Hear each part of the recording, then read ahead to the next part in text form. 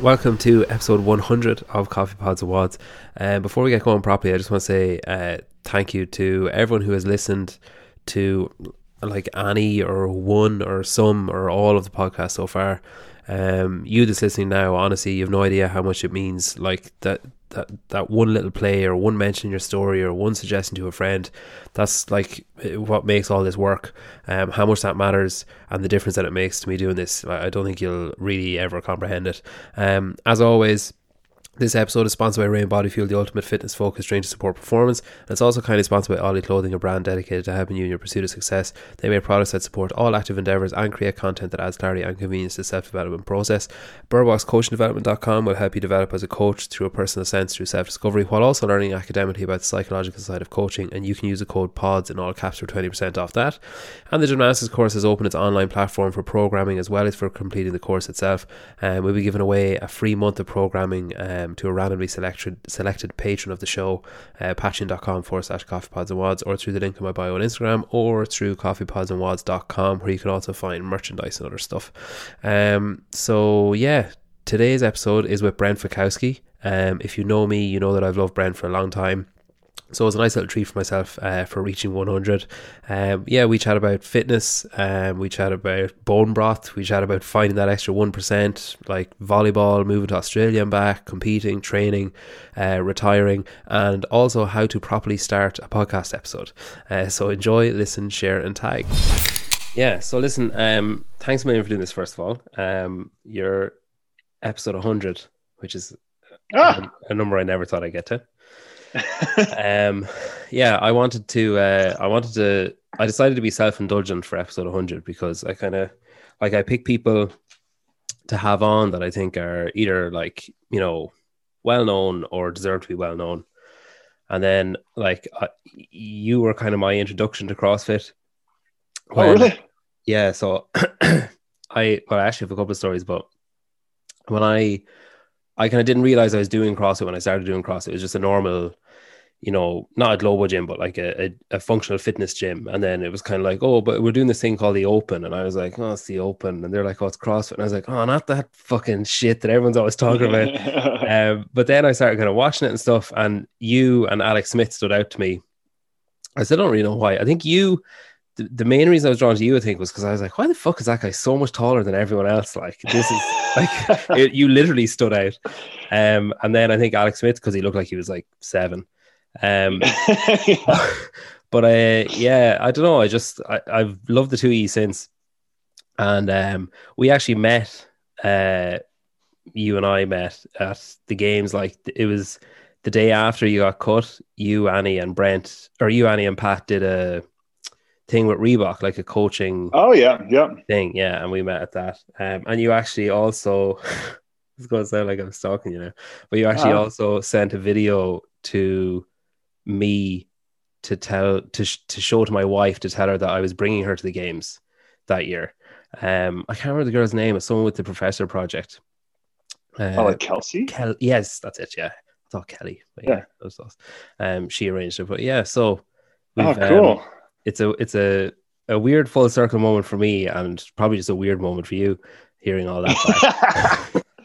No, I mean, congratulations on 100. Like you said, you know, you didn't expect to get this far, but yeah, not a lot of podcasts make it to 100. Podcasts are a funny thing. It's like, you know, it takes 2 years, right? Like, it's kind of like, it's the same with most things. It's like, if you want something to grow and gain like a bit of a following and a, you know, reputation and whatever, whether that's a restaurant or a podcast or a brand, it's like, it usually takes about 2 years. And so how long have you been doing this? A year and a couple of months. But I think so it was kind of sped up. It was like fast forward because of COVID and stuff, because I got access to people that I shouldn't have had. Like, right. I remember last March, I was chatting to Pat, and I hadn't had anybody really that big on, and he agreed to do it because he had fuck all else to do. He was just like, yeah, grand, I've got like literally unending time to do nothing, so that's fine. Right. And then I think that opens up doors where people are like, oh, you had him on or you had her on, and it kind of, you know, I think it sped up. It gained me, I think I skipped about 8 months because of that, and because I had so much time myself to be like, oh, I'll just spend 3 hours networking or doing this or doing that or whatever. Whereas usually I'd be like at work and would, you know, be squeezing it in the evening. So Yeah. Is this the podcast we're recording? yeah.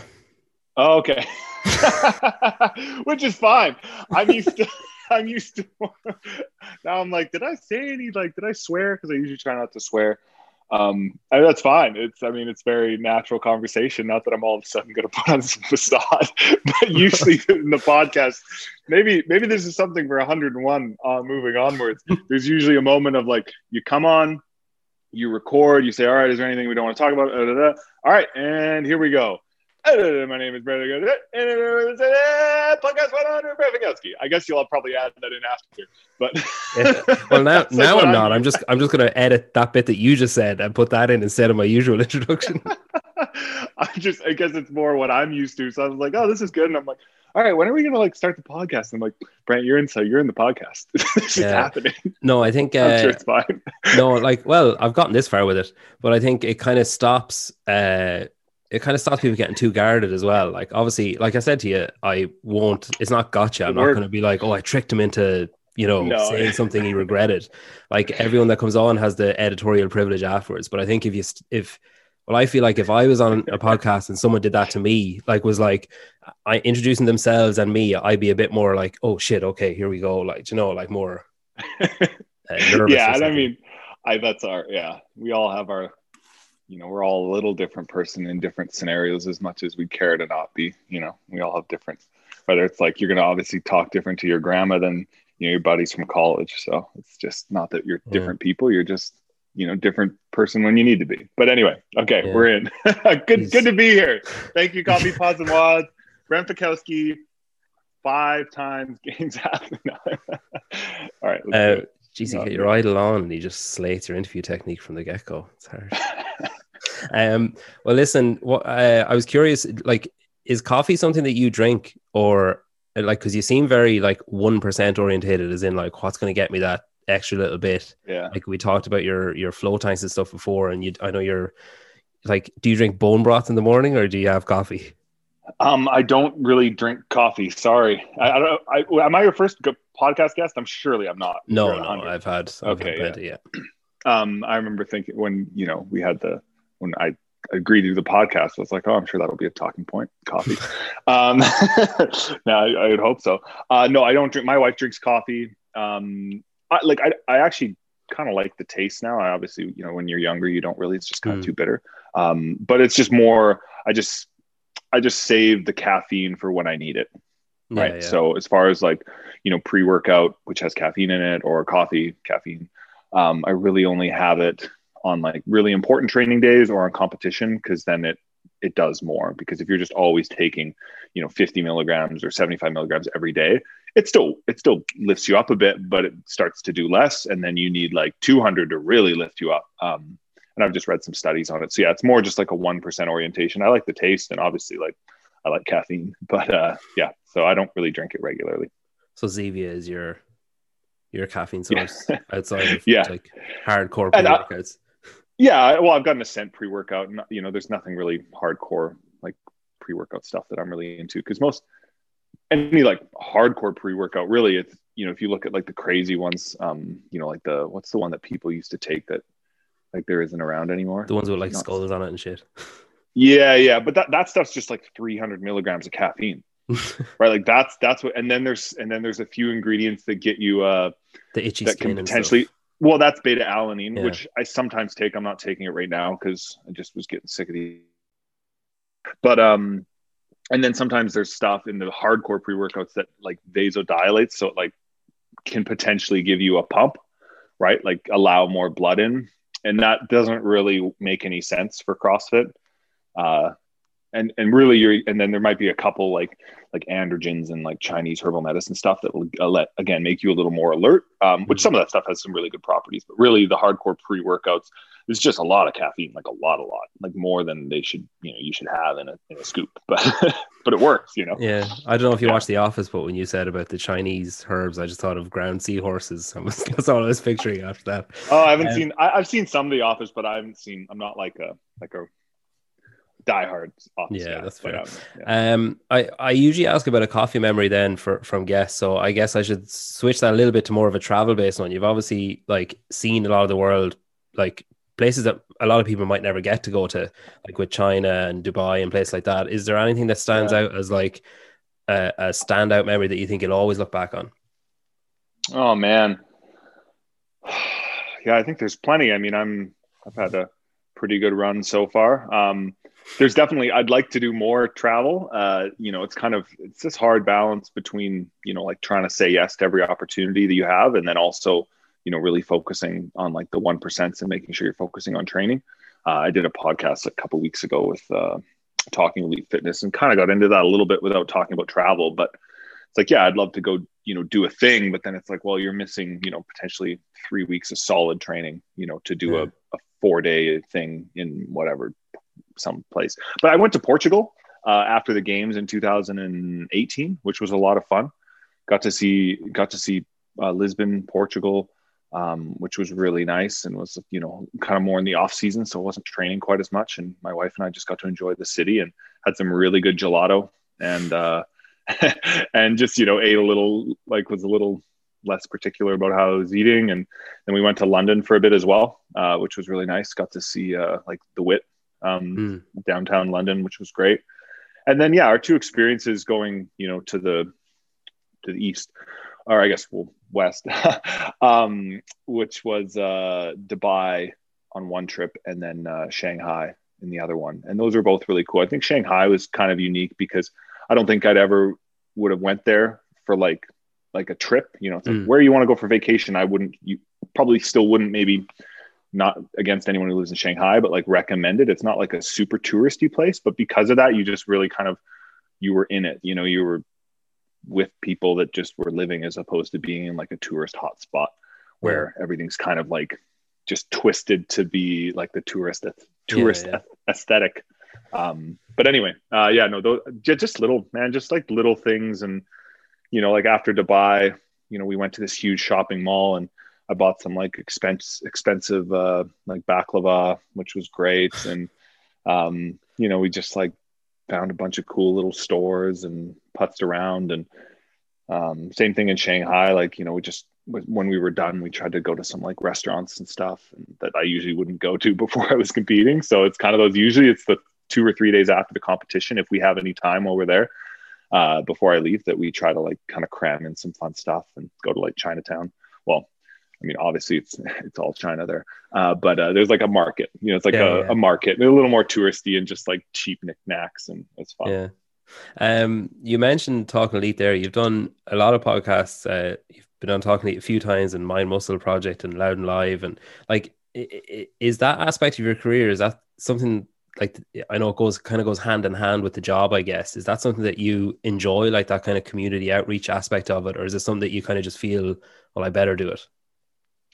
I'd say it's a bit of both, really. I think sometimes I think something I take for granted is that I just assume, because I mean, I've been there, that a lot of people kind of know my story, right? Like, when I started CrossFit and why, and what my first couple of years were like. And then I kind of, I think about like my Instagram, and I'm like, oh, I gained most of my Instagram followers, when I made the games, or like after I'd made the games once or twice. So I'm like, oh, like most of those people, they weren't there when I like missed out on the games. And so, kind of like providing that insight. And that's often something that people like want to hear more about, because it's a little more relatable. When I had a full-time job, or when I was a full-time student and training, and what that kind of transition looked like, because now, there's still obviously like transferable things about what I'm going through now, but it's a lot different and maybe not quite as relatable to some people. So that's something, when I go into podcasts, I try to like, bring that up, I guess, if it's appropriate time to bring it up. But I do enjoy going on podcasts, but it's just kind of, you just have to be mindful that it's like one more thing, right? It's just like, if you keep saying yes to, if I said yes to every single podcast invitation I was given, I'd be spending 2 hours a week, and then the little time before and after prepping and so on. And it's like, oh, that ends up being quite a bit of time, So, but I do enjoy it.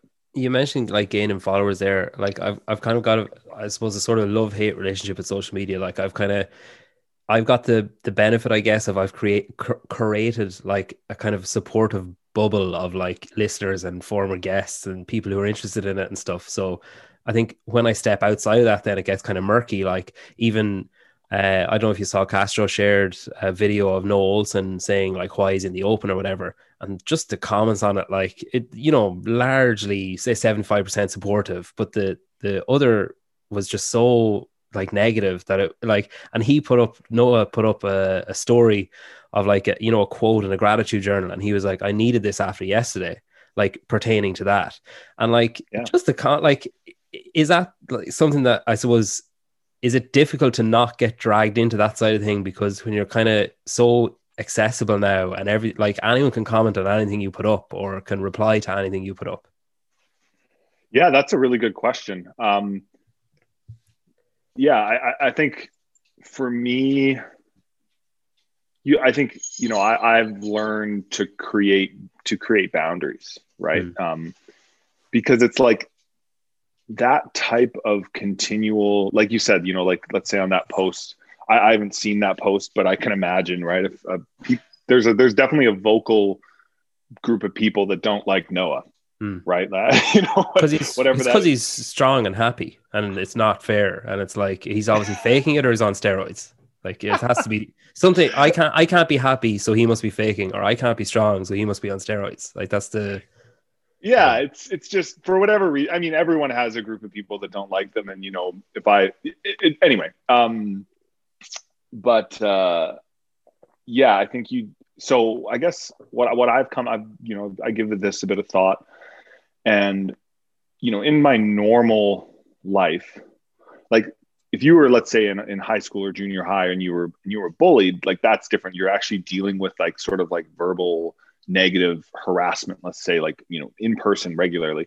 But usually if you're in that kind of situation, and that's super negative, right? Like that can be super harmful, emotionally and stuff. And so, once you're usually out of that kind of high school, junior high environment, you could be in a workplace that's, bullying. But so I think about my regular life, and it just doesn't really happen. And even like when I go to a CrossFit event, I'm like, people aren't like, like you suck, and I've been walking beside Noah to and from competitions, and all the time, and everyone's just like, Noah, like give everyone, they're just asking for autographs. So it's when you're in person, like there's that negativity doesn't really exist.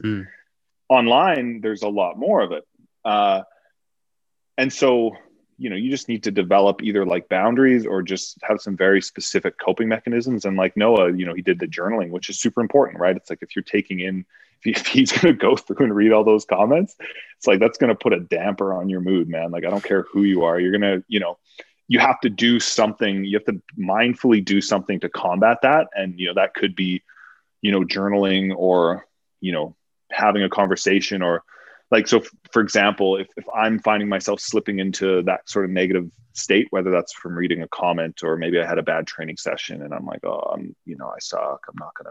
I can't do this anymore. I'm no good. It's like, all right, I got to pull myself out of that by doing something very positive, writing down like 30 things that are good about what I have going on right now and who I am, and, indicators that things are going well, or whatever that looks like. And I'm sure Noah has those strategies too. You have to, because part of the gig for me is putting myself out there and try to interact with some people and answer some questions and stuff on my social media. If someone comments on my posts and asks about the shoes I'm wearing, or why my elbows are pointing out instead of in, and I might just try to respond to them because it's a nice thing to do and kind of grows the brand a bit. But in reading those comments, I'm going to come across some that are like not so nice. And so it's not that you're like too big to hear the rumors, you just got to be too big to pay attention to them. Yeah. That's a Dr. Dre reference. I've written while we're on media, I've just written San Diego. So like that song from the documentary series, so that almost broke my marriage at one point, where like I just be randomly walking around the house and just be like, San Diego, and my wife would be like, where's that song from, like consistently. It looked like you had fun the first time, it looked like you kind of, I guess you showed a side of yourself that people, like if people really paid a lot of attention to your social media and like caught glimpses of it in the documentaries and stuff, but it was like a full on like, I guess glimpse into who you are and how you get through stuff and how you are in day-to-day life, I guess. And like the fact that you don't take yourself too seriously, which is brilliant. Like asking people, do you know who Brent Fikowski is just like, Yeah. it's hilarious. And then the second time, like with Pat, seemed to just ramp it up even higher to like just ridiculousness, I suppose. Like with the 80s montage, like did you come up with that? Or like were you convincing them to let you do it, or did they convince you to do it?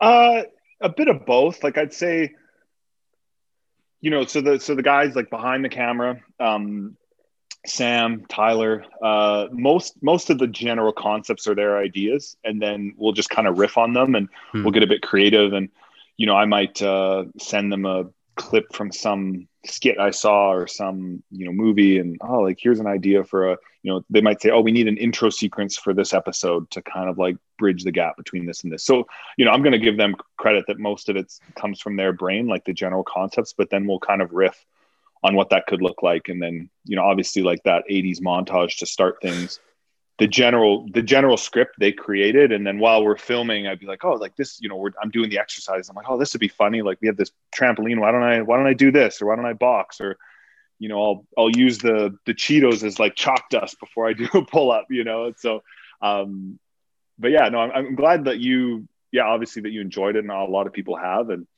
I like someone, was actually really insightful. Someone commented something within the last couple months on my Instagram or DM or something, and they're like, oh, you're my favorite athlete, something, and they're like, because you take training seriously but nothing else, yeah, or something. And I was like, oh, like that's actually like pretty accurate, because I don't, when I'm training, like I don't do goofy stuff in my training. Like I don't think you could find a video of me doing like a one-arm barbell snatch, because I'm like, that's dangerous. I'm not going to do it. Like there's no reason for me to do that. Like when I'm doing the exercises, the sets and reps, I take it very seriously. And then like, in between I don't even like really take, I realize how kind of ridiculous the sport is, in any sport really. I mean, like, basketball is ridiculous, right? You're just like trying to put a ball in this like metal rim and there's a mesh net. It's all of it's ridiculous. So yeah, anyway, I don't know really where I was going there, but no, but yeah, I think like I'm glad you liked All In, and I'm glad that it kind of felt as though you got an insight into me, which I think it was. I think that's kind of what we wanted, and I think it did a good job of that.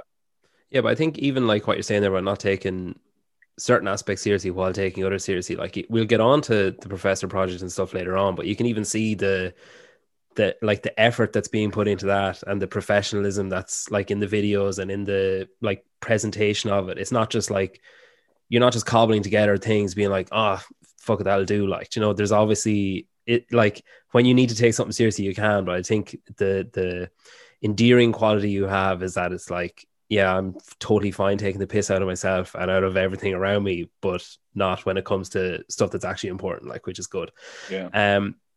I think as well, I'd be remiss in not thanking you, because usually for an interview, I have to go through like loads of different websites. I have to listen to old podcasts. I have to like watch YouTube clips for hours to gobble together stuff.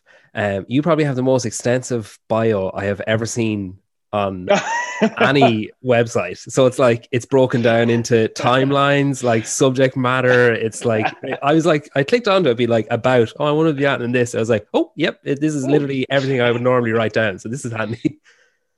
Yeah. So for those of you listening and wondering what he's talking about, I have a website which we created like 2 years ago maybe, and it needs a little bit of updating, but it's pretty well updated. Yeah, it's quite close. There's like essentially kind of like a timeline, like a story of like my competition story, like a diary nearly. Yeah, it's kind of like a diary really. And the reason it was actually kind of easy to do, I sat down with someone and they just asked me questions, and I just kind of told them like year by year, and then they typed it up for me and I just read through it and I was like, yeah, that sounds good. So that's why it's so long. I was like, yeah. It was just, we're like, all right, like I'm like, oh, I started this, and then they just kind of condensed it. It's very much like if we were to do an interview and talk for an hour about the progression of year 0 to today. Yeah. And I think, it's probably, there's probably about 6 months that I haven't updated it since, but Yeah, no, it was great yeah, for me though. everything's in there, lots of old photos and every competition I've ever done and my Yeah. placing in those, and my newsletter and stuff. If you want to sign up to my weekly Did you newsletter know and all that. know those off the top of your head? Like, did you know like, oh, fifth place in this? Like, just Mostly, yeah. I that's just cool. know that. Yeah. Yeah. Um, You could pretty much ask every competition I've been to, and I'd be like, I mean, I might not know my like exact open rank because there's like 120, whatever, but, yeah. like in-person events, yeah, I'd know where I'd place in all of them. Hmm.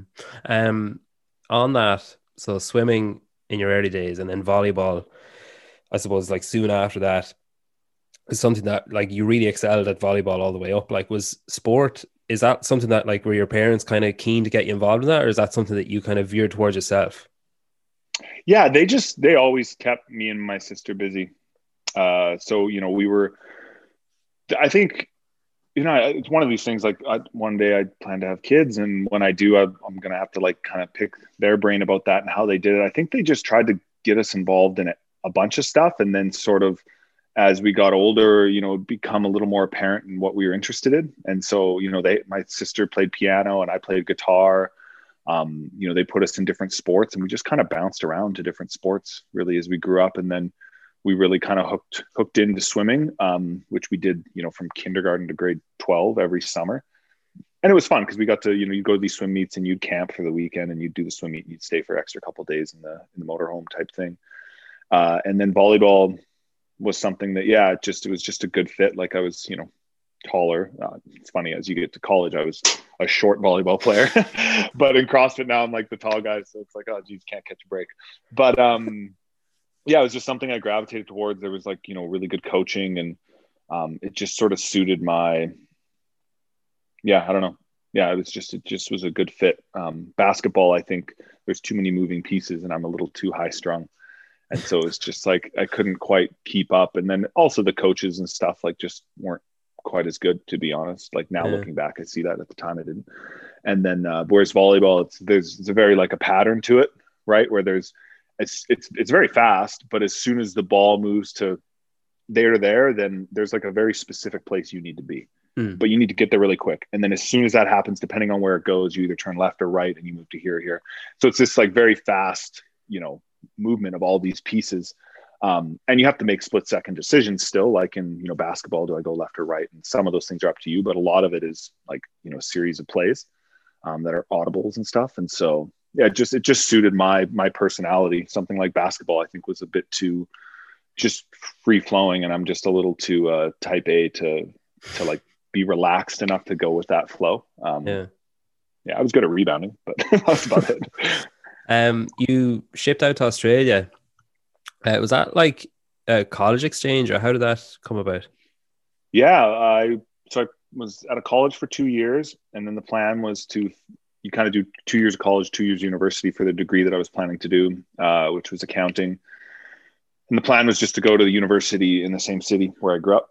And then I was in college taking my university or my college degree, and they had this sort of little lunchtime presentation, and they're like, you can transfer your degree, and instead of getting a degree at the University of Lethbridge, you can get it at the University of Griffith or Griffith University in Australia. And my best friend and I were going to school there, and we thought that sounds pretty cool.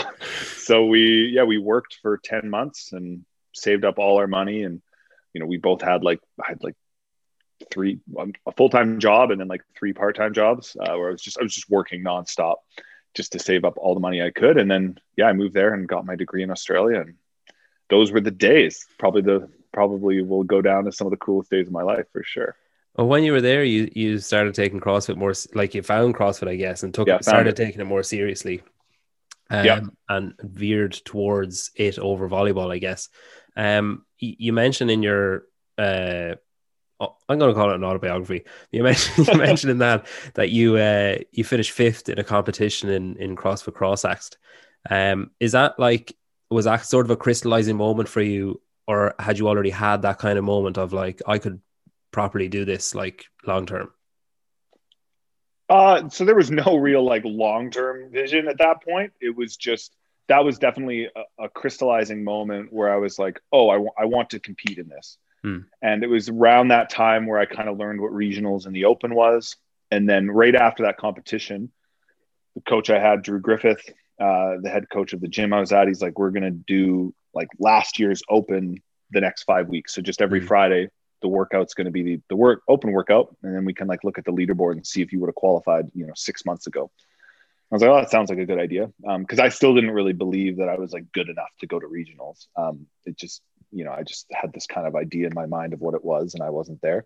And so we did the workouts, and I think I would have just barely qualified or like just missed out, but I was still like, I could hardly do muscle ups. Like I was doing like one at a time. And there were one or two other movements I just was really bad at. So I was like, oh, like I'm like in 6-7 months, like I can definitely do more muscle ups and I can definitely do like more chest to bars, and I can definitely increase my deadlift. So I'm like, okay, like let's do this. So then I just kind of, just started taking training more seriously, wasn't doing as, was still playing some volleyball because I had some commitments to a team that I was playing with, but kind of did as little as possible to maintain that commitment. And then all the rest of my time that I could spare, I was pretty much at the gym and just trying to get better. And, at that time, the only real goal was, do the open and then go to regionals. And I was doing a bunch of other little competitions. They had a bunch of team events and individual events every like couple weekends. I'd just, bike somewhere or drive somewhere or get a ride because I didn't have a car. And yeah, it wasn't a long-term, like I'm going to make this a career. There wasn't at all. That was not a vision at all. It was just. Did that come at a later point, or did it just sort of happen? Yeah. I mean, I was really kind of resistant towards it. I just didn't, I don't know. I never wanted to be a professional athlete. Like it never really was like a dream of mine, I guess. I was like, I want to have a job. Like I always enjoyed school.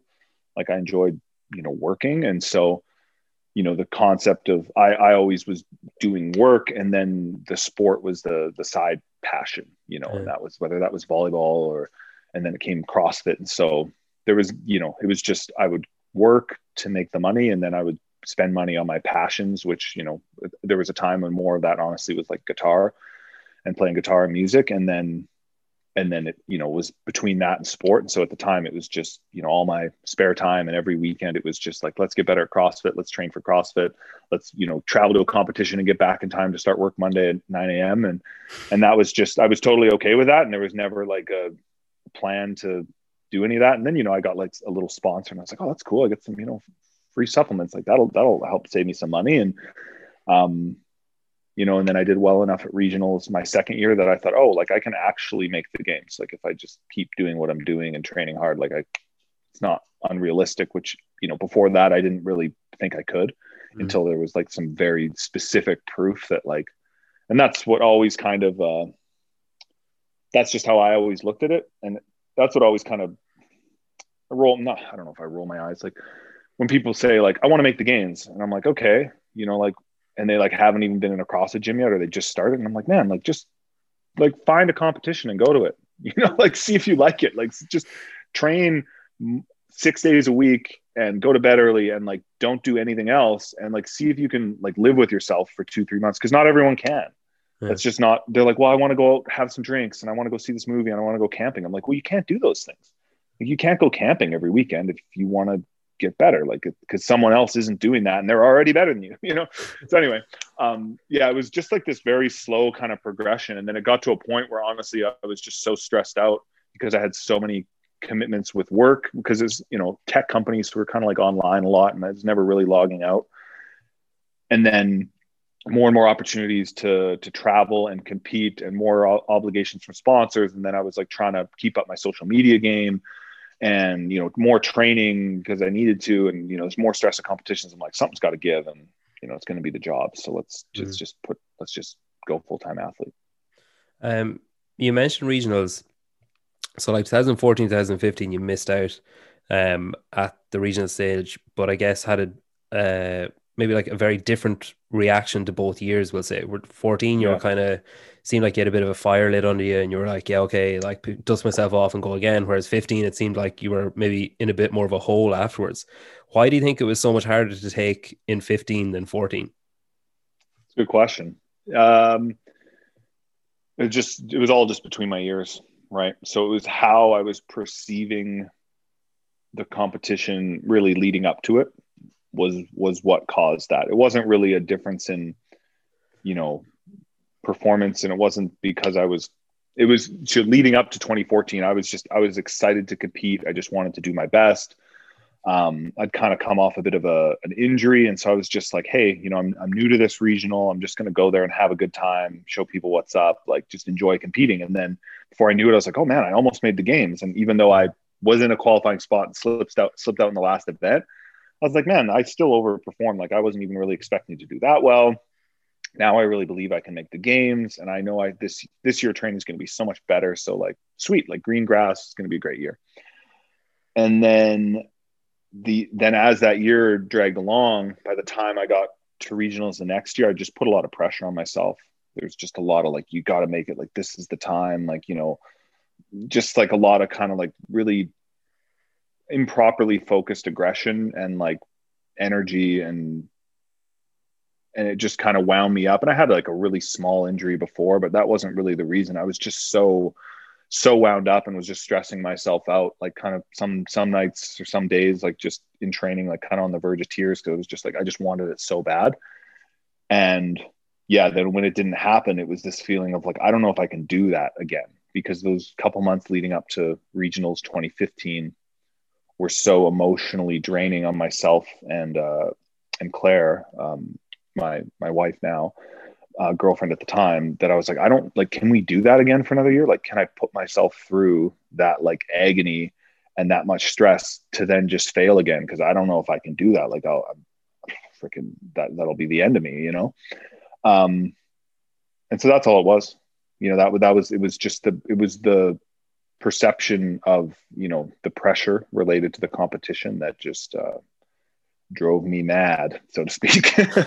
How do you recover from that? Because obviously if you're doubting, say, when was regionals, like May, if you're May. Yep. doubting yourself coming up to that, you do it, you're obviously like, you know, the end of May is a write-off just with being pissed off or disappointed. And then Yeah. if you're having discussions about maybe not being able to do it again, like to rebound, to qualify, like it's quite a swing, like from maybe not doing it again to qualifying. So was that something that uh you became aware of those thoughts, we'll say, quickly after 2015 and were able to work on it long term? Or was it like, now with hindsight looking back, you know that that's what the issue was? No, I mean, I knew that was the issue, and I just didn't know what the solution was. Yeah. So, you know, from May, June, July, really August, kind of this like, you know, I was considering stopping CrossFit. I was like, oh, maybe I'll, you know, become a rower, you know, like maybe I'll try to like make the Olympics in rowing or something. Or I just was, you know, I was just contemplating doing other things. It's funny. I was trying to find another sport because I still had this desire to train. Like I wasn't just going to not do a sport. I was like, well, I have to find something. But then I was still kind of training, and I think I did at least one comp, or maybe it was Olympic weightlifting comp and a CrossFit competition in like Alberta. Traveled a little bit for that, like a couple hour drive, and just started to fall in love with the training again. I'm like, oh, training's going well. Like I should probably do it. And then I was like, all right, like I need to get my head right. You know, I need to get my head right, get that figured out. So it's kind of like bouncing around to different things, trying to figure out what I need to do. And I reached out to my this will always be like a very light bulb kind of defining moment when I look back at all this CrossFit stuff I've done.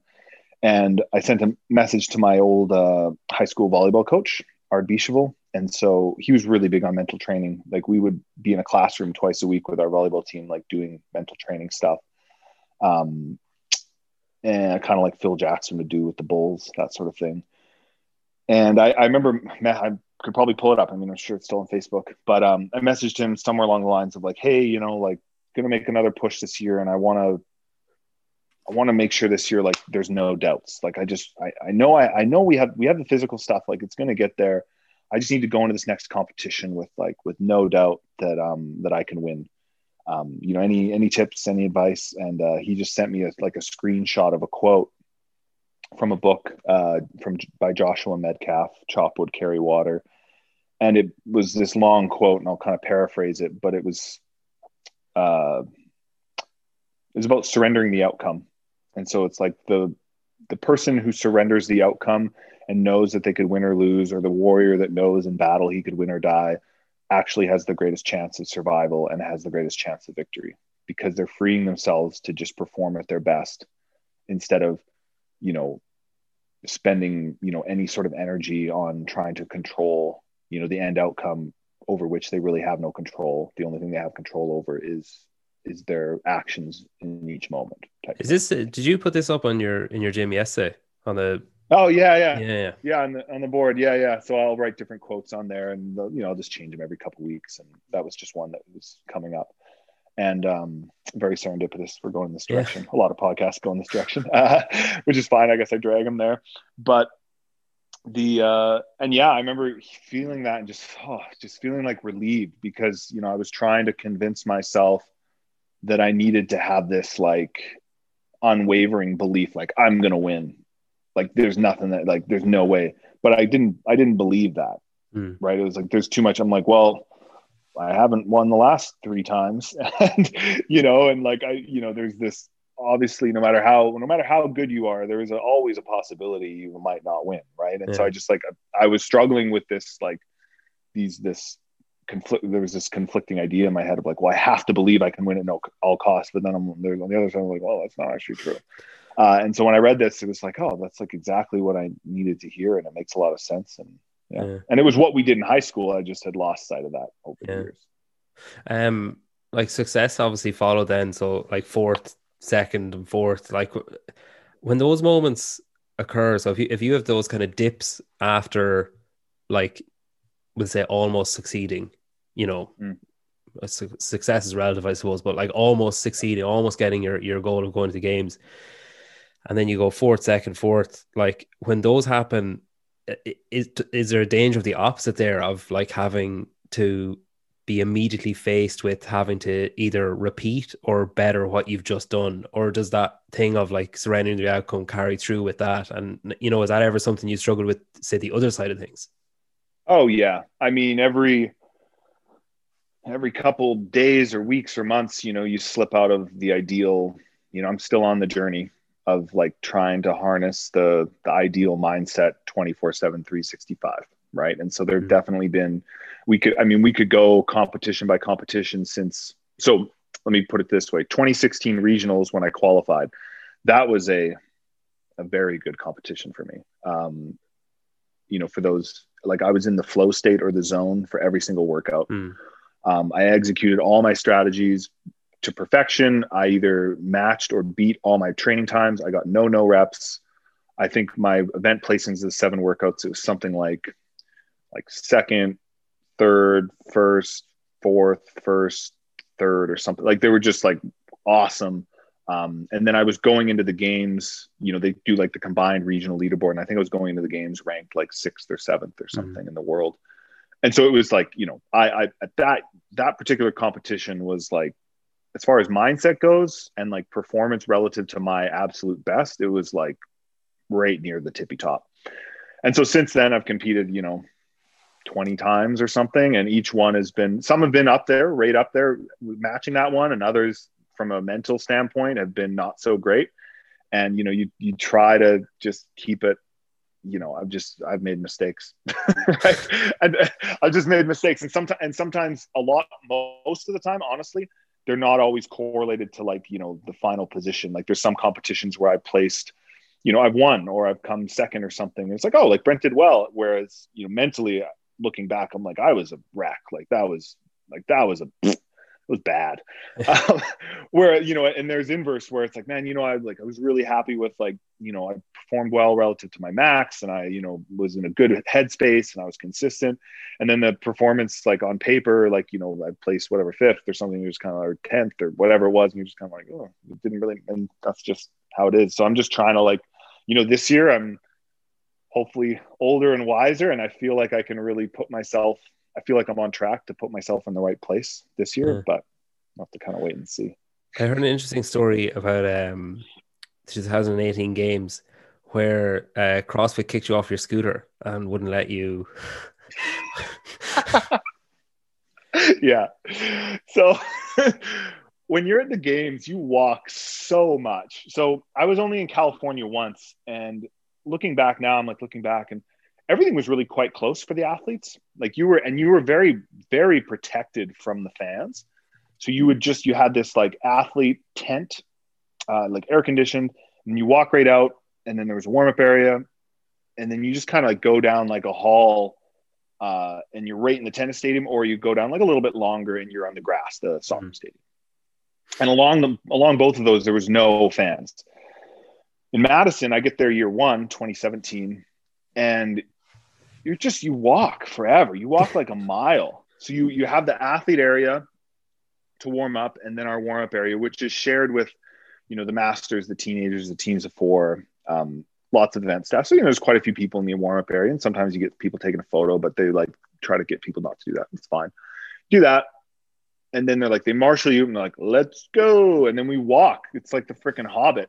And you walk like down this thing. And then there's like, you're past the parking lot. So people are there asking for photos, and you kind of go like in this private area, and then you go up the staircase and down the staircase, which is right where you enter. If you've been to the games in Madison, there's like, the entryway, and you scan your badge, and people are waving at you, getting signatures. You come down, they like parade you past the beer garden, and then like down this hallway, down this other hallway, and then you're like around all these like tents and the first aid, and like around inside the stadium, like on the bottom, and then you're at another warm-up area. So you're walking for, I don't even know. It's quite a bit. Like it's fine. I don't mind doing it. And so I brought a scooter the next year, just a little push scooter, put some Zevia stickers on it, just like a $50 scooter. And my plan was just to scoot and like, pick it up off the stairs. And I'm like, oh man, this is great. Instead of walking like 10 miles, I might walk like 4, just save the legs. And they're like, yeah, no, like you're not allowed to do that. All right. So anyway, that's the scoot story. I thought it was a really good idea. And someone gave me a hard time. Josh Bridges, he looks and he goes, millennials, which was really funny. And then, he's like, I'm grumbling about it. I'm like, hey. And then someone else, I forget who it was. And they're like, man, like, it's honestly, it's a pretty smart idea. Like, I mean, yeah, it's a little dorky and like a little wussy, whatever. It's like, we walk a lot. And you finish some workout that's all squats, and they're like, no time to cool down. You got to go back. Oh my gosh. You're just like walking with sore quads for like 2K or whatever it is. Pretty funny. So scooter would have been nice, but they didn't have to use it. In 2019 and 2020, then obviously like radically different. So 2019, I suppose, because of the number of entrants and then the system, like the cuts and stuff. Did you enjoy that games, like any of it, or was it like did you like, what are your, say, residual feelings from it? I think the best way to look at that is, if I could do it all again, would I still go? It's like, yes. So then in that way, I did enjoy it. Yeah. Now, you have to understand that as a whole, like, most CrossFit competitions aren't enjoyable. Yeah. It's a lot, like competing in volleyball is fun, right? Like it is, it's genuinely like fun. Like, yeah, there's pressure, which can, it's not like we're living in Syria, right? And like, it's fine. But CrossFit competitions as a whole, like, they're not particularly fun. There's little moments, and it's satisfying, and there's a feeling of like fulfillment when you accomplish them. And there are some that are more fun than others, but the games isn't particularly fun. I don't think anyone can really say like, oh, there's so much. It's not really. But that year in particular, I would say was, the least enjoyable. And I think, I mean, I even spoke to some people that made the top 10, and I'm not going to put words in any specific athletes' mouths, but, there were how many, 150 men, 150 women. I don't think anyone enjoyed the event, really. Like, it wasn't really, there was no time to soak it. Like, every event was announced right before you did it. And so like as a spectator that was there, people had no idea what was going on. You know, as an athlete, there was no like kind of like downtime usually in the other. And the, you know, I'm sounding like I'm complaining here, right? But I'm just giving people an example of what this is like. So typically at the games, you know, you arrive in the pretty early in the morning. You might have like a briefing, and then you kind of know how the day is laid out, and most of the events are announced. And so you have some time just to like sit down, eat some food. You know, maybe there's like an hour or two break where you can actually just like sit down, chum with the boys. You know, maybe watch the girls heat on the TV, and then warm up and whatever. And the games in 2019, you know, they're like, we have to go to a briefing. I'm like, we're here? Like, no, over there. I'm like, all right, like, when do we start the next event? Like, after the briefing. Like, well, what do I need to bring? Like, how long will we be there? Bring everything. So you bring like your cooler, you bring all your shoes because you don't know what you're doing. And then you get there and it's like, oh, it's handstand walks, burpees. And you're like, why do I have my weightlifting shoes? And like all like you bring your food for the day because you're like, you know, they don't tell you how long you're going to be there. And it was just like that every day, which I don't know. I mean, maybe someone would say, oh, well, unknown and unknowable, like ready for anything. And I'm like, is it though? Like, is that? So it just from all that logistics and then all the people getting cut and that kind of confusion around that. And obviously some frustration. It was just kind of done in a flash. And like, you know, obviously like I was training to compete for full games. Like no one went there planning to get cut. And so, you know, I finished a couple events and like, you know, I think my lats were and my legs were a bit sore. And I'm like, all right, well, I guess that's my year is done. And it just was just kind of like, meh, you know? So it's just, I'd do it all again, right? I'd still go, and it's, you know, obviously little things I'd change. I probably ideally wouldn't have fallen on my face in the handstand walk, among other little changes. But it's like, it wasn't really, you know, to be fair, like most competitions aren't like enjoyable in like the typical sense of when a competition is enjoyable. But even from a satisfaction standpoint, it didn't leave you feeling very satisfied. Obviously, I got cut.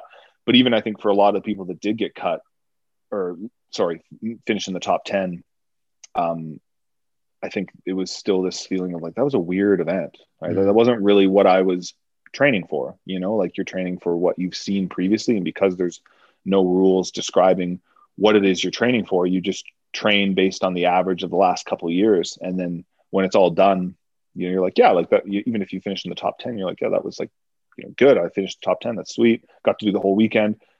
But I still think it was just, you know, it's like, this was kind of weird. Like a little like, anti-climatic. Yeah. The next year then obviously huge chance for redemption and, you know, like to you know, make hay again and have a great season, and then COVID lands. But obviously not before you stood tall in Dubai. I was kind of curious, the year before you went to China, which seemed like I don't know, like you know, a thoughtful choice, maybe like a considered option when it came to sanctionals of like, where could I go and where is a good route to, you know, to guarantee qualification. Whereas Dubai is like, it seems like a lot more of like I want to really challenge myself and like see, like, was that the idea behind it? Like to have a totally different kind of feeling towards it? I'd say yes. So, I mean, when, you know, 2019 leading up to the games, you know, the rules were changing and it was a big mystery on what the season was going to be, even kind of like as it started, you know, there wasn't really a lot of information.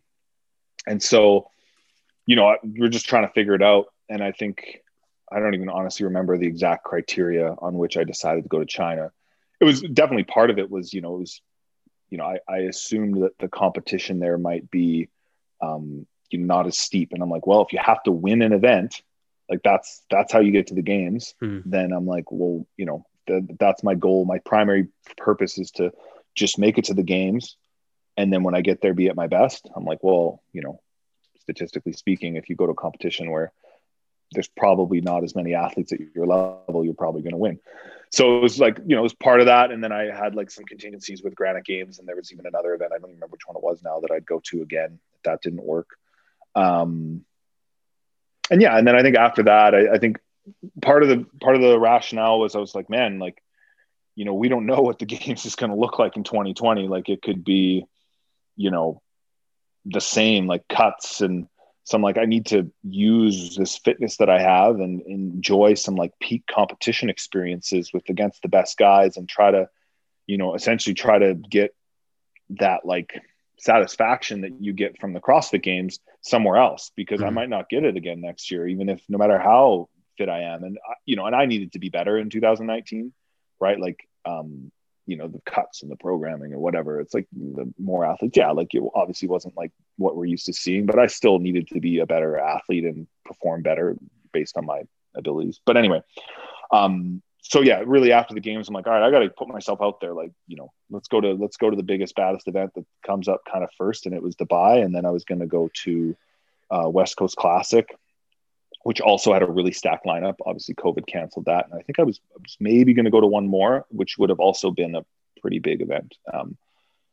So I just wanted to just kind of like, just put it out there and let it all hang out and have a good time and see where I stood. And I look back at the programming from the last few years of Dubai, and I thought, like it's a lot, it's very games-esque, but it's also like still up my alley. Like I'm not like going there to, I'm not going there to lose. Like I look at those events and I think, I could have placed really well in a lot of, the previous Dubai competitions. So let's do it. And then like, obviously you're high on, you're high on ability anyway. And then you're high on confidence. Like your, ego has been massaged by standing on top of the podium and stuff. You must be feeling pretty good. Like, is it hard to stomach then that the format changes to the games and everything changes so much when it's something that's so totally out of your control? Yeah, I mean, you kind of learn to live with that in this sport.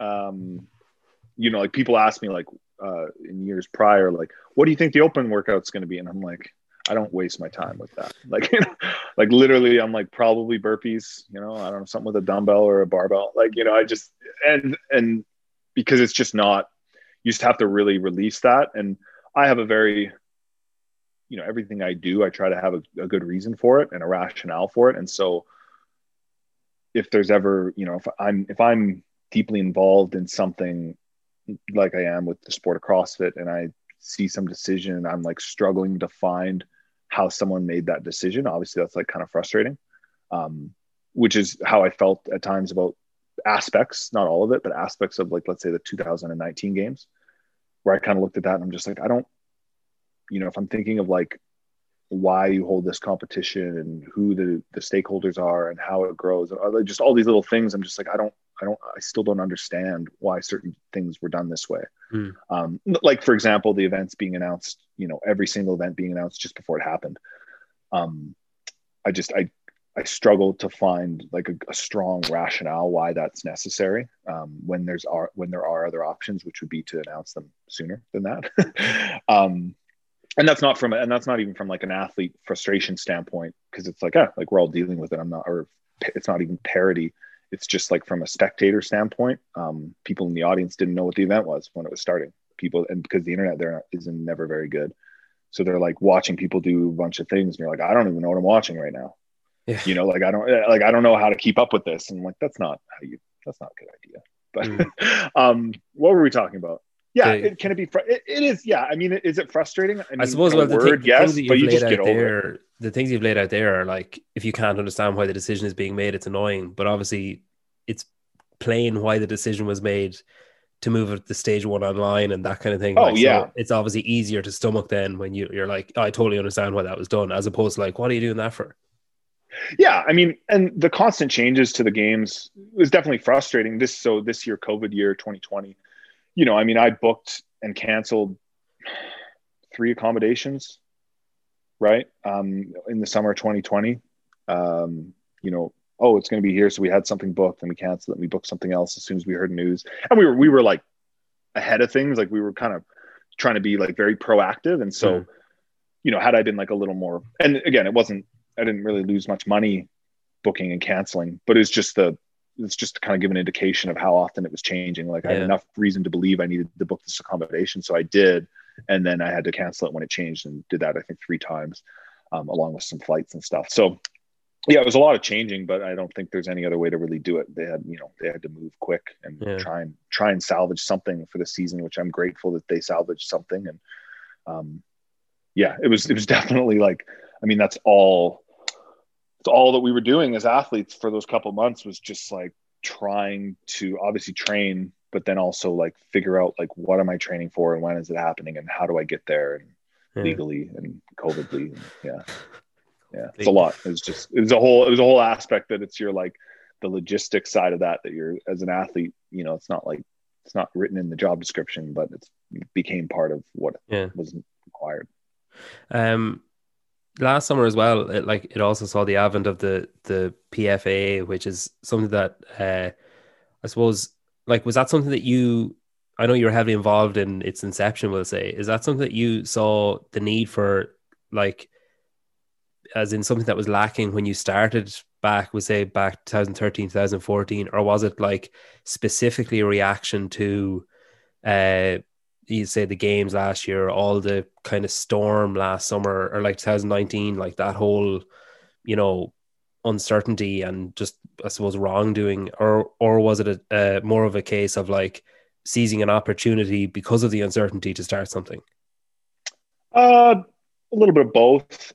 It's definitely something that's been talked about for a long time. There's not really, there, and it's so the Professional Fitness Athletes Association.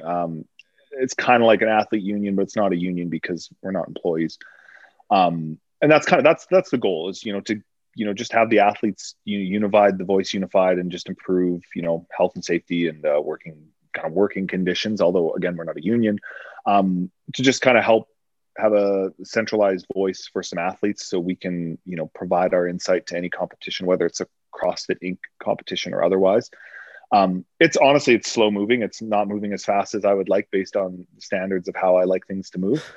Just because everyone that's involved is an athlete and we're all really busy, right? I'd love it to be progressing more, and there's like some cool ideas of things we can do, but it's still moving, slow. It's still there. We've got some plans, and I hope to have like, more and better information and things happening in the coming months and the coming year, but it's just moving slow. But yeah, there's always been a need for it because,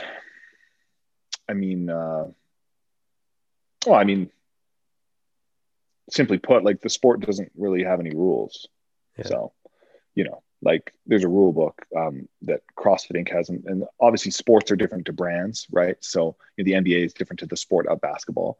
They have slightly different rules, depending on the federation and so forth. But, there's no rules right now really on, like what is a competition, right? Or like what are the movements that you can put in a competition, right? So, I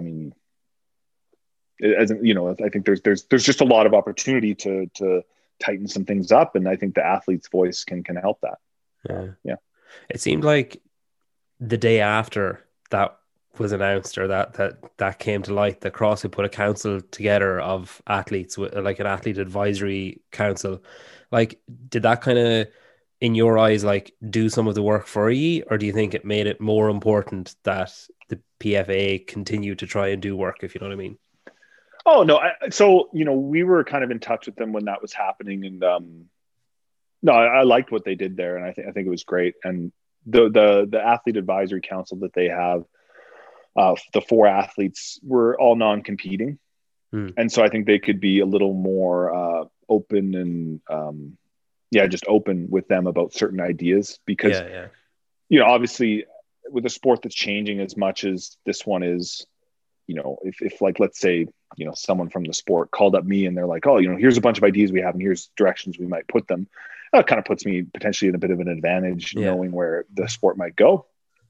And so having athletes that aren't competing and being able to like divulge some more kind of a like exclusive and information is just a lot easier. So yeah, no, I think it's a good thing. And any time that, I don't, obviously being part of the PFAA, I'd love it to, to be successful and to grow. But, if everything's improving and the athletes' voices are being heard and stuff, if it's not the PFAA, like I don't care. Right? Yeah. It doesn't really rock my boat. It's I just want it. It's not like it's definitely not like an ego thing. It's just I just want things to be better. That's all it is, right? And if that gets done, however that gets done, if they bring in consultants from previous other similar sports and like create new rules or implementations that are of learnings from other sports, like, I don't know, golf and whatever, track and field or something, and create like a system. And even if it's different to what we're used to, or it's just codifying what we've kind of come to expect, in sort of like a gentleman's rule type situation, and they just actually write down those gentleman's rules. Or if it's brand new and even if it's like bad for me as an athlete, I'm like, I don't care, as long as it's just improvement in the direction of like professionalism, consistency, that sort of thing. Yeah. So that's all it's about. Speaking of good for you, bad for you, so Matt Fraser retired. Oh yeah. I think that caught a lot of people off guard. Is it? I was curious, as a fellow competitor, is it a relief to see like someone that good go, or does it ramp up pressure where it's like, well, shit, now I have no excuse. If like my excuse always was, well, obviously I didn't win in 2019, like Matt was there. Obviously I didn't win. You know, if he's gone, does it ramp up pressure, or is it like, you know, the reins are let loose? It really depends on who you are. So, Matt. Oh yeah. So the day that he retired, I was in the gym. I think I was on a call, FaceTime with my coach, and my wife comes in. She said, "Brent," I'm like, yeah. She said, "Matt retired." I went, "What? No." And I thought she meant Matt O'Keefe, my manager, and I was a little panicked. She's like, "Read the Instagram post." And I was like, "Oh crap! What are we gonna do?" Like, you know, Matt's super helpful. And then I look, I'm like, "Oh, it's Fraser. Yeah, that makes sense." And I'm like, "I gotta get back to training." Like, I don't. And so like I've had a conversation. You know, it's obviously as a competitor. Like, I mean, if Matt wasn't there, I would have been the world champion in 2017, right? Or I would have been on the podium, I guess. And that would have been third 2 years in a row as well. So you know, like not having him there obviously increases the statistical likelihood of someone else winning, because he can't if he's not there. And I'm, you know, one of those guys that's in that conversation, whether it's one of the 5 or 20 or whatever number you choose, that I think I'd be in that conversation. But if it really changes anything, I think you probably need to look at what you were doing before. You know, like I had a thought about that. And I'm like, oh, is there anything really that, like, knowing that now, is it like what, you know? And then I had a chat with my wife and, you know, my coaches later, you know, a couple of days later, and we were just like, oh, like, you know, and we're just like, I don't, like, we're doing everything, you know, like it doesn't really change anything. I mean, I'm always like trying to find those 1%, right? Like trying to sharpen the saw and just think of one more little thing. And I'm like, yeah, I've got, you know, before Matt retired, like I had a little list of things I was kind of digging into and trying to improve on, whether it was mindset or sleep or nutrition, or, you know, some little training hack or some video on how to foot position for squat or whatever. And I'm like, yeah, none of that really like functionally changes. Yeah. So I mean, it depends on the person, but for me, I mean, yeah, I don't know. I think, yeah, it just depends on the person. I'm sure some people will maybe, it might stress them out more because the likelihood of them winning is, you know, maybe become more of a reality or something. And so they might kind of stress themselves out. For others, I don't know. But yeah, I mean, I was texting the group chat with him and Vellner, and he texted us today a photo of him on the beach. He said, hope training's going well, boys. Giving us a hard time. And we were like, yeah, it's like pretty cold here right now. Sent us a picture of, you know, the temperature or whatever. So yeah, no, I'm happy for him. I'm stoked for him. But yeah, it doesn't really. Well deserved, in fairness. Oh yeah. I mean, you know, he's moving on to other things, and yeah. Can you see a level of like that level of dominance again, or do you think that as the sport like continues to grow, that type, like the Froning and the Fraser dominance, will become less likely because there'll be a larger pool, or, you know? I think there's this, and again, like I've only really been consuming media the last, like, whatever, you know, since I've been a teen, like 11, or even sports media for the past 10 years. There's a lot of like, it seems like people talk about like greatest of all time and legacy last little bit more than I used to remember. Yeah, I'd agree with that. Would you think so? Yeah. Okay. And so in order to win 5, you got to start with 1. Yeah. You know what I mean? And like, you know, like Super Bowl, I didn't end up watching it. I watched like a little bit of it. You know, it was Mahomes and Brady. And all they were talking about is like, well, Mahomes needs to win this if he wants to win 7. And, you know, he's 6 away. And if he does, and they're like, guys, like, dude's like 24 years old. Like, just let him play. You know, like, we don't know, like, oh, if he wants to be considered the greatest of all time. I'm like, well, yeah, like, obviously he would love to be considered the greatest quarterback of all time. But I mean, he's got practice tomorrow. You know, like, it's like he's largely, a lot of that is out of his control. Like, he needs to have a good team. He needs to have a good a good competition schedule, good reffing, all that stuff. It just needs to all line up. And so for someone like Tom Brady, who's won 7 Super Bowls, it's like, that's awesome. Like, that is crazy. And it could happen again, or it might never happen again. Like, I mean, Wayne Gretzky has the most points combined of assists and goals, and it'll probably never be broken. Or like, there's some records, or like, who's the other guy? I think it was Brett Favre, most consecutive starts as a quarterback in the NFL. It's just some stupid number. And so, yeah, with Fraser, I mean, like, I don't know. I mean, the sport, first of all, has to be around another 5 years for there to be another 5-time consecutive champion at a minimum.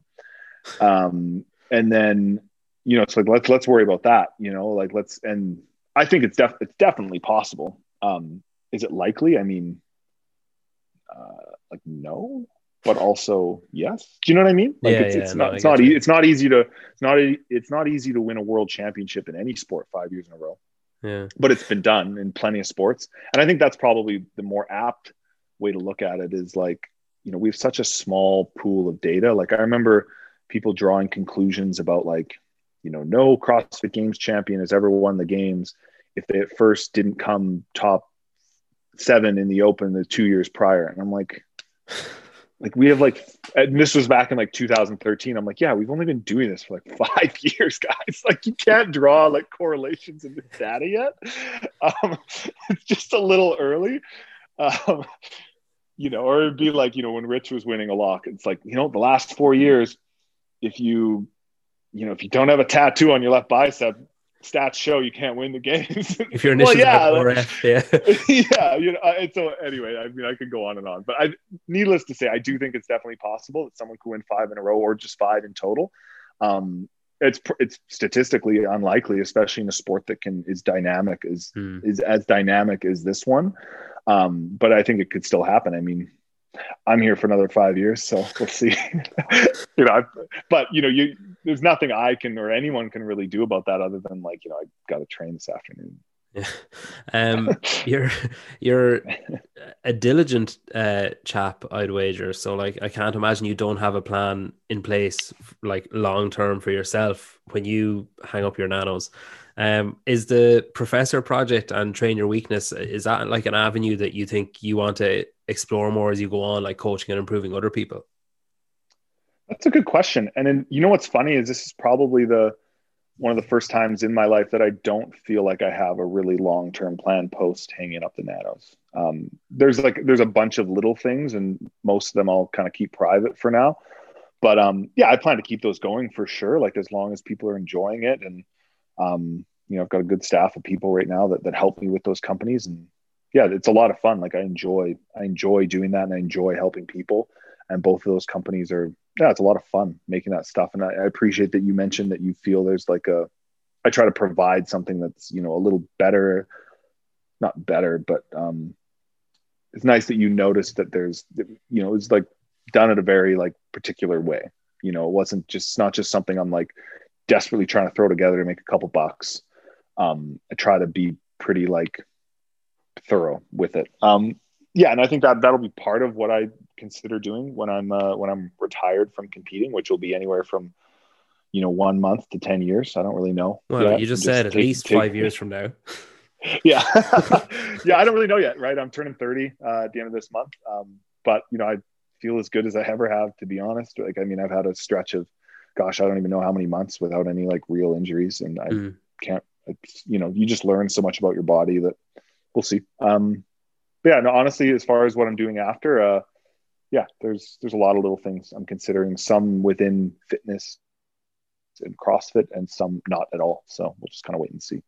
I thought it was interesting, like Fraser said it, or kind of alluded to it, I guess, about that like feeling of always being on and always training scared, and like that kind of anxiety, I guess. And I spoke to Marcus Philly last week, and he was saying something similar, that like when he quit like competing, he just had this moment of like, oh my God, like it's that monkey's off my back. Like, are you aware of that? Like, are you kind of, is your back up a lot? And like, when you get that maybe month off, can you actually relax when you have to go back into it again?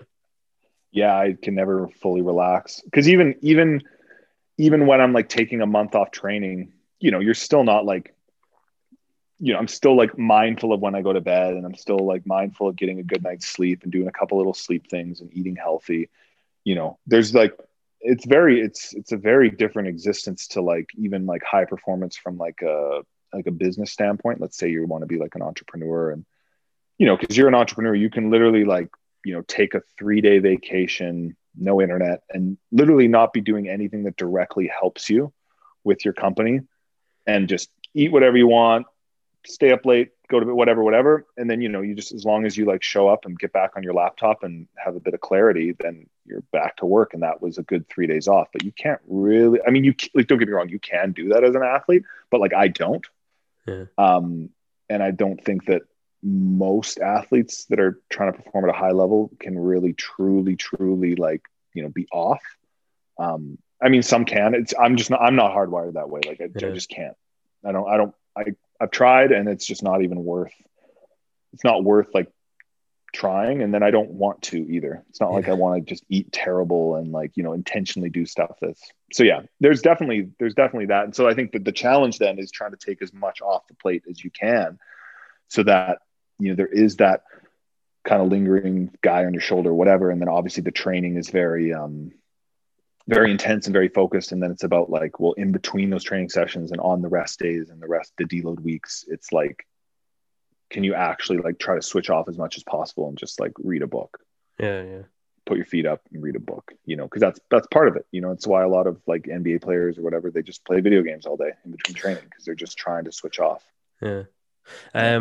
You mentioned in your on your website about how Wodapalooza on a team was one of your favorite competing moments.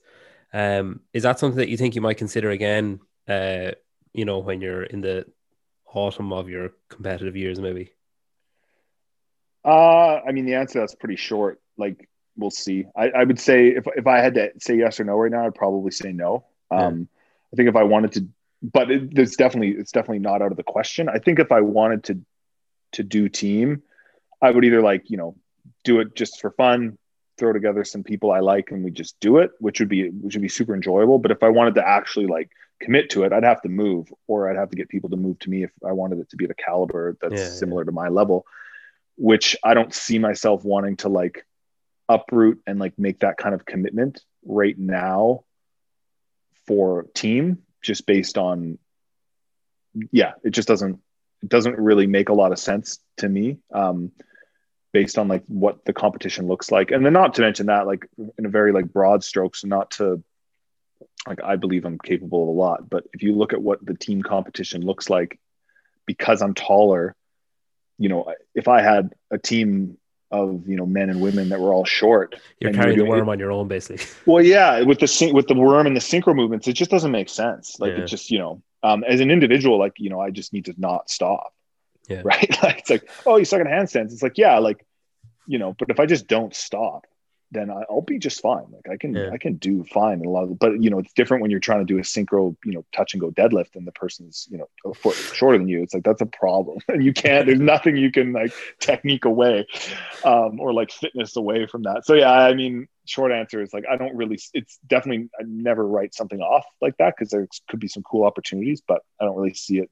It's definitely not like on the forefront of like, oh, that's the next thing. Yeah, that's fair. But maybe, I'm never going to say no to that. But look, we'll finish with a quick fire. I'm conscious of the time for you. So they're mostly either or, I think. So row or ski? Row. Swim or volleyball? Volleyball. Bench or squat? Squat. Snatch or clean? Snatch. Gymnastics or cardio? Gymnastics lately. Been enjoying it. Yeah. And favorite Zevia flavor? Grape or the kids flavor, the strawberry lemonade, I think it's called, with Mickey on it. When you said kids flavor, I was just imagining one flavored like a kid. I was like, this is bizarre. No, toddler flavor. No, they're like made for kids, are these little ones. I haven't had that flavor in a bit, but yeah, it's I'm not, but yeah, I'm pretty sure it's like it's just no, it's fruit punch. That's what it's the fruit punch one. It's the red one with Mickey. Oh, just it's amazing. Yeah. Well, listen, thanks a million again. This has just been surreal. It's been great. I really appreciate you coming on. And best of luck with everything, all your competitive and personal endeavors long term. I really always want the best for you. So I hope that whatever happens this year works out in your favor. Thanks, man. Yeah, I'm looking forward to this year. Hopefully COVID will allow me to compete in person. That would be, oh, that's all I really want, to be honest. I just love to, even without spectators, but I'm also very aware that, that might not happen for quite a while. So, but yeah, other than that, man, I appreciate you having me on the podcast. I enjoyed it a lot, and enjoyed the questions, and hopefully enjoyed the answers.